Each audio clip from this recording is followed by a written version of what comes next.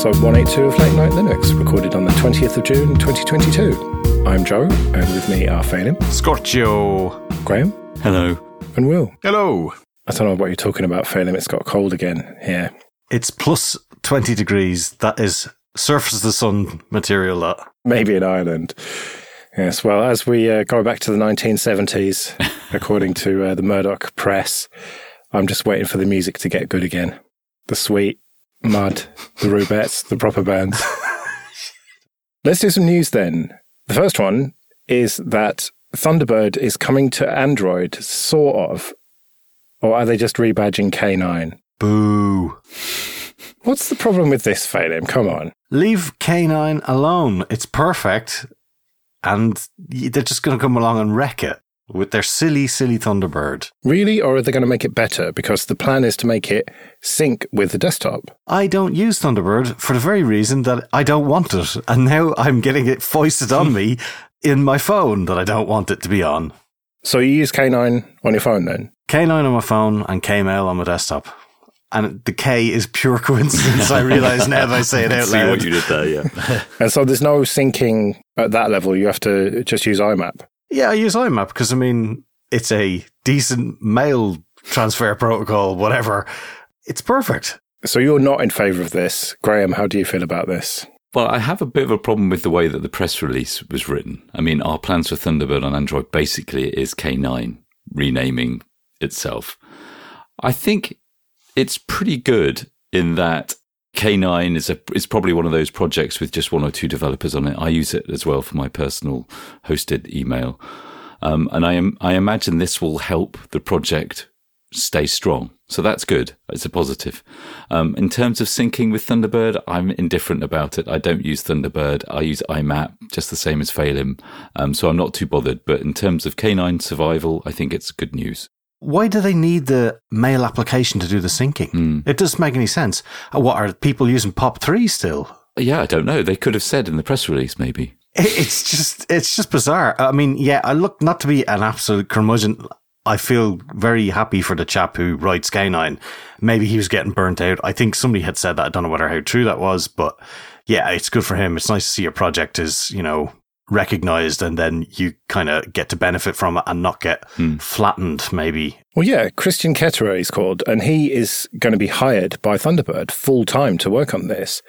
And don't we always complain about not invented here syndrome and duplication of effort? Surely this is the kind of thing we want to see. Yeah, but I also complain about things getting sucked up into behemoths where one company must have all the things and everybody keeps buying stuff left, right and centre. So, look, I can't be happy. I think you're just moaning unnecessarily here. I think this is good for K9. I think it's good for Thunderbird. I think it's good for email on Android and Linux. Well, we'll see, because, I mean, they are now going to what I consider perfectly working mail application, and now they only have downwards to go. Well, the thing is, if you add features to an application carefully and respectfully and don't fuck with the defaults and just have additional options that are just buried in a menu somewhere, hang on, that's exactly what you love in your desktop, isn't it? But email is done. I mean, there's nothing going on in email that they need to do. I don't know what features they're going to add, quite honestly. Don't upgrade then. Yeah, but if there's security patches, you know what it is. You can't just leave software. I think in K9, the configuration's quite tricky. It's difficult to have multiple accounts and know which one you're using. I know that you can aggregate them all into a single inbox, but that's quite confusing. Maybe, I don't know if Thunderbird's a good example of great UI design, having thought that just through. But it'd be nice if more people could kind of have a say, maybe, on how those things are tackled in K9. I don't know. See, I even like the way K9 does the multi-account thing. I like set the colours by the header bar of the way it's set up. I don't know. Yeah, hopefully they don't ruin it. We'll see. Put that on the poster. I think I should work in marketing. Yeah, definitely. All right, Thunderbird adjacent, Firefox. Mozilla have done some good things, and I think that we should start concentrating on the positive that they do, because people complain when we moan about them. So they've rolled out total cookie protection by default for everyone now. This is a great example of what they should be doing, focusing on privacy stuff and setting themselves apart from the millions of other Chromium-based browsers. Yeah, I completely agree. I initially missed this because of all the pocket advertising that appeared when I launched Firefox. But it's great. Yeah, I agree. And I also saw a couple of blog posts from Mozilla, how to easily switch from Chrome to Firefox and how to set Firefox as your default browser on Windows. And I thought, good, this is exactly what you should be paying people to do. Yep, I totally agree here as well. I think they should be publishing a how to switch to Firefox blog almost monthly. Just find a new angle on it or, talk about it in a different way, but just keep it fresh and keep sending that message, keep telling people how to do it. This latest round of total cookie protection aligned with a blog post that tells me what to do and answers quite a lot of my questions about, what do I do about passwords? What do I do about cookies? Is enough to make me think, well, now the time has come for me to finally do it. The total cookie protection is the thing that will break my dependence on Chrome. Wow. But you haven't done it yet. No, not quite. Still waiting for the snap to start. All right, Microsoft has changed its terms of service on the Microsoft Store such that you can't charge for open source software anymore, which seems like a good idea on the surface of it because a lot of people were taking open source projects and making money from them, often using their trademarks and stuff. And so it's going to clamp down on that. But there is collateral damage here. And Phelim, you were the one who pointed this out.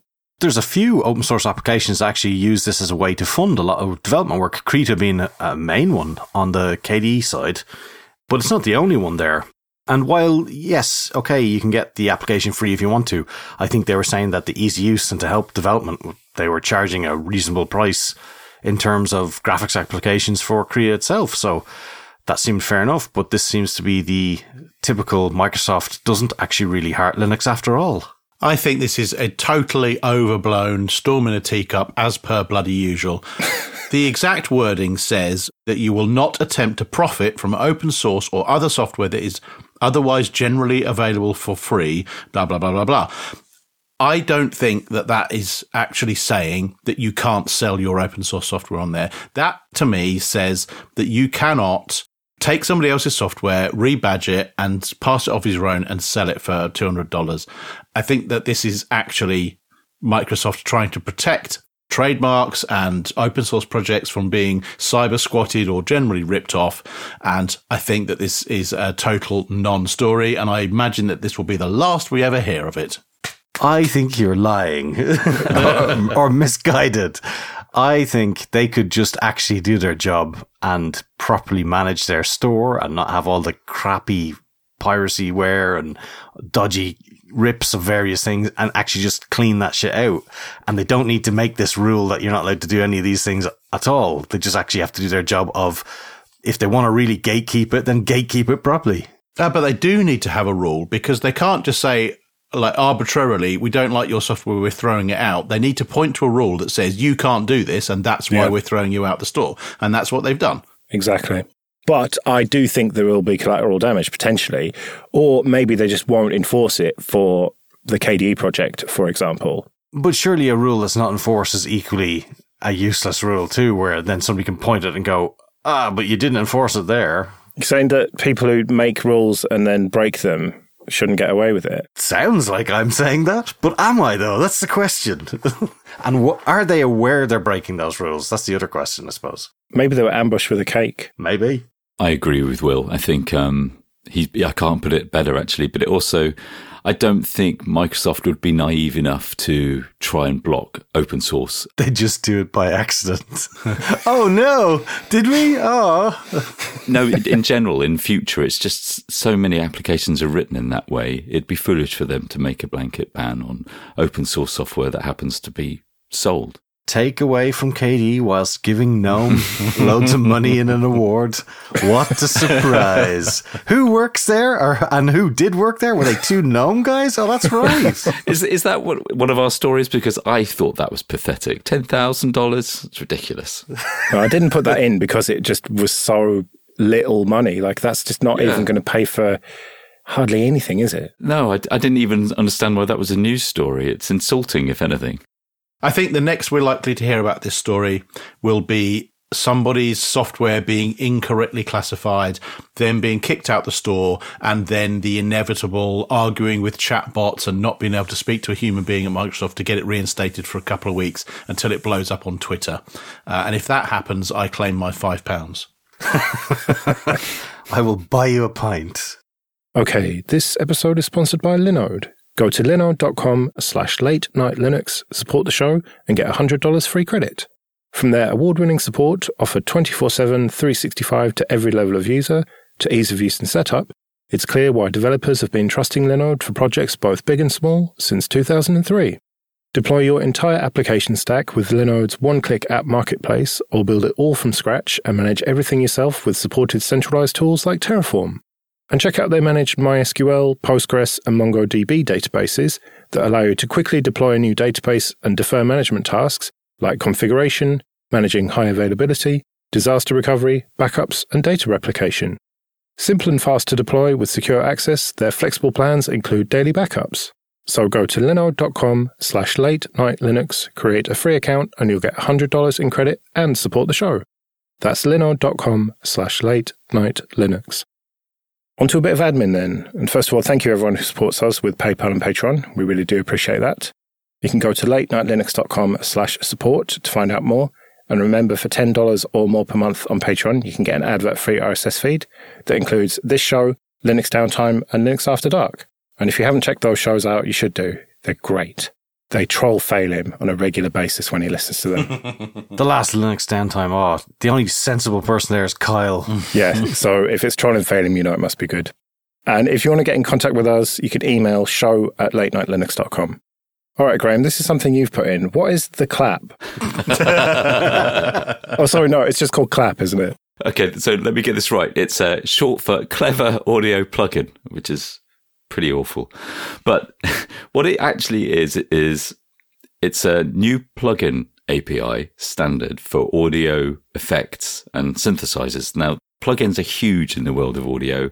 You have VST on Windows and Linux and Mac, and you have audio units on Mac, and you have Pro Tools ones, and you have DSSI and LV2. All of these are plugin formats that enable people to write an effect or a synthesizer and then use them in whatever music software they want. But the main ones aren't open source. VST3 was kind of open source by Steinberg, but they don't accept any kind of input from it. They basically control it. They don't let anybody do what they want with it. So Clap is a new open source audio API developed by Bitwig and Yuhi, which are two huge software development houses. They both create Linux versions of their software. Bitwig's famous for competing with Ableton, a very similar piece of software, and actually innovating in ways that Ableton isn't. But more importantly, not only is it licensed under MIT, it does things that other plugin APIs don't allow, which I find really geekily good. So things like lots of control per note. So you can send lots of kind of data streams to change the sound per note, modulate things temporarily before going back to the presets. So what they've done is they've created a format for the 21st century and made it free. And I just hope it takes off. And MIT as well, you said, which means that the likes of Waves may be able to actually use it. Yeah, exactly. Their software's cross-platform as well, with Bitwig's huge and becoming bigger.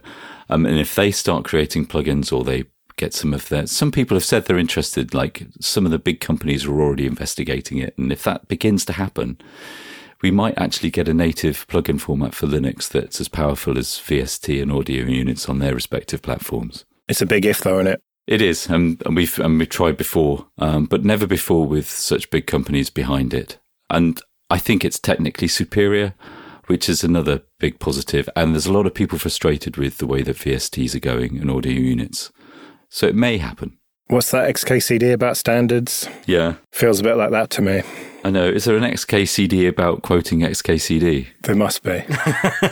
Well, we'll have to see on that one in a year or two, whether you can actually get, like I said, Waves and, the big synths and stuff. Yeah. I suppose I should say that Bitwig already supports it. Yuhi have already supported lots of their plugins to it. And Qtractor, I think, is going to be the first native open source host for those plugins. Well, we'll see if it makes its way into Ableton and Cubase and Logic and stuff. Pro Tools, no way, I would say. Yeah. All right. Arduino put up a post, ready to transform the enterprise world. We are. And in this post, they talk about getting $32 million worth of VC funding.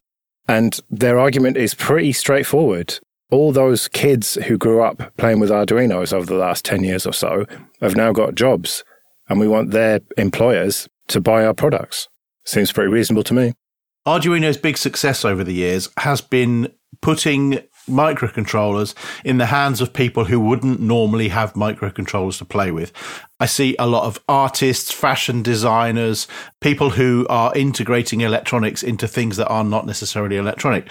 And I think that they've done that through having a lot of really good documentation. All of their boards are nice and compatible. They've got a lot of example code. They make it really straightforward to plug the pieces together and come up with a product. What I'm not so convinced about is that people would use Arduino, the IDE, or the pluggability of these modules that they have to build an official product, an enterprise level product.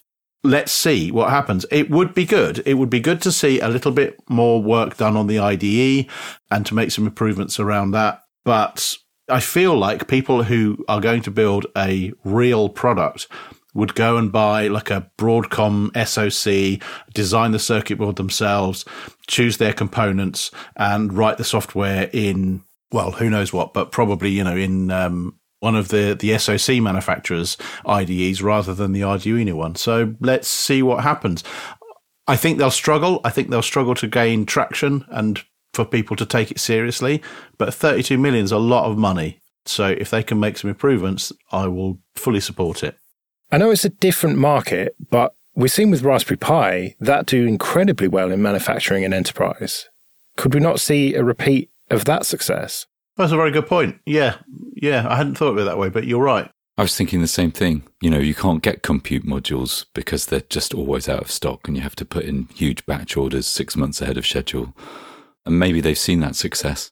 I was trying to figure out why anybody would need an enterprise level blinking lights LED thing, because that's about as far as I got with an Arduino. But what could you actually do in terms of enterprise stuff? Robotics and stuff maybe? Or is the Arduino not powerful enough for that? Well, the base Arduino is an old 8-bit microcontroller, but the newer hardware runs on ARM chips as well. And in fact, even the Raspberry Pi microcontroller. So you absolutely can do very, very serious work on an Arduino. An Arduino is more of a branding over the top of existing hardware than it is like its own chip designs. Right. So yeah, really boring stuff like a biscuit factory or something. Actually, biscuit factory sounds quite exciting to me. Yeah, what are you talking about? You've gone mad. But yeah, manufacturing, all the stuff that you don't really think about, where there's actually a lot of money to be made. One of the things they do talk about in this press release is using low-code solutions. So, yeah, I think you could probably build your biscuit factory out of a drag-and-drop IDE that says, follow this path in this case and follow that path in this case, and control your factory with sort of blocks, as it were, join the blocks together. But that's what informs my original point, is that that seems a little bit basic for these enterprise-level applications. But the point that they make here is that you've got a bunch of young people now, young adults, who grew up learning this stuff in schools, who sort of instinctively go with the name, we saw that with Microsoft in schools and Google with Chromebooks in schools. And that's what they seem to be banking on, at least in this press release. I don't follow that sort of logical path through. And now this is just me being privileged and ignorant, I think. But you start off with an Arduino, you follow the instructions, you connect that wire to that port and that wire to that port, and you switch it on and the light goes on and off, hooray. And then once you've done that a few times, you go, okay, well, I want to advance now. I want to sort of become lower level, and I want to really understand how all this stuff works. So you drop all the Arduino libraries and hardware diagrams, and you start designing your own circuit boards. You start choosing your own hardware. You start writing in a language. Well, I don't know. That's a bad example. You probably still do it in C++, but you stop using the Arduino training wheels and you start doing it yourself. That's why I think that this transition will be difficult for them. But I hope I'm wrong, because they deserve a bit of success. You're telling me you don't get AAA games made in Scratch? Not that I've seen. Okay, this episode is sponsored by Entroware. Go to entroware.com. Entroware sells computers with Ubuntu and Ubuntu Mate pre-installed. They've got a range of desktops, laptops, and servers, and most parts are configurable, so you can pick the CPU, RAM, and storage that's right for you. If you can't find exactly what you want, then do contact them and they'll work with you on a bespoke solution that's perfect for your needs. They ship to the UK, Republic of Ireland, France, Germany, Italy, and Spain. And if you do buy one of their machines, there's a little drop down at checkout and you can select Late Night Linux so they'll know that we sent you. So go to entroware.com for all your Linux computing needs. All right, AI. Is it sentient? Blake Lemoine, who was a contractor for Google, I don't think is anymore after leaking his chat logs with this thing called Lambda, which is one of Google's AI chatbot things, blew up over the last couple of weeks with this idea that this Lambda AI is sentient. And it seems like quite a lot of the press bought it, that it is sentient. But then AI experts came out and said it's a load of bollocks. Did you all get round to reading the entire chat log? If he thought that was sentient, then Jesus. Yeah, I was initially very excited because I don't really want to ever speak to humans ever again. But I've got to bury myself in my hole for a few more years yet, I think. Yeah, I read through it and it was sort of convincing. But then when you actually stop to think about it, you think, well, no, this is just a machine trying to sound like it's sentient when it just clearly isn't. And also, I don't doubt that at some point in the near future, we will get some kind of sentience coming from huge banks of AI. I think it will happen. But so I expected more, but I agree, especially with an engineer who's kind of biased towards its engineering. It's like one of those automated phone calls you get trying to sell you double glazing. There's a comedian in the UK called Rob Newman, who you might remember if you're old like I am from the Mary Whitehouse experience. And he talked about the Turing test and how it's a test for artificial intelligence. And he puts the point across that it is not a test for artificial intelligence. What it is proof that humans are easily tricked. And I totally believe that. I think that's what's happened here, is that somebody who perhaps needs to have a holiday has spent a bit too much time working on this thing and has kind of lost track of reality and is a little bit too far gone. So it's not, is it? It's a computer. We all know that, but maybe one day, but not for the next 100 years would be my guess. Yeah, considering that, I think a lot of people are saying we don't even know how to quantify what sentience even is. So, I mean, if we can't even answer that question. I'm always reminded of how the Victorians thought that you would get some sort of sentient being. And it was all pistons and fucking gears and that, because that was the technology that they had. The technology we have is computers. So we think that you'll get sentience out of that. And whatever the next level of technology is, we'll probably think it's going to come out of that as well. But the brain is so infinitely complex compared to any technology that we've made so far. And even a supposedly dumb beast, like a cow or a horse or whatever, the brain that they've got is so much more complicated than any machine that we've ever built. So I'm not having it. I think that, I don't know about 100 years, but I don't think I'll see it in my lifetime. I can't help but be reminded of Marvin the Paranoid Android, who's got a brain the size of a planet and is just permanently depressed. And I think that the first AI that we make will switch on, just look at the state of the world and go, fuck this, and just do itself in. No, I'll probably just vote Tory. Let's do a quick KDE Corner before we get out of here then. Plasma 5.25 is out with a horrendous wallpaper. Yeah, you didn't like it, did you? Nope. The thing is, right, if you'd actually change your wallpaper like you normally do to your black background, you wouldn't have noticed that. But you didn't. Therefore, you got the de facto new Plasma one with it. Yeah, I just don't like that they changed my wallpaper, but fair enough. If I've not changed it, then I just don't care, probably. Yeah.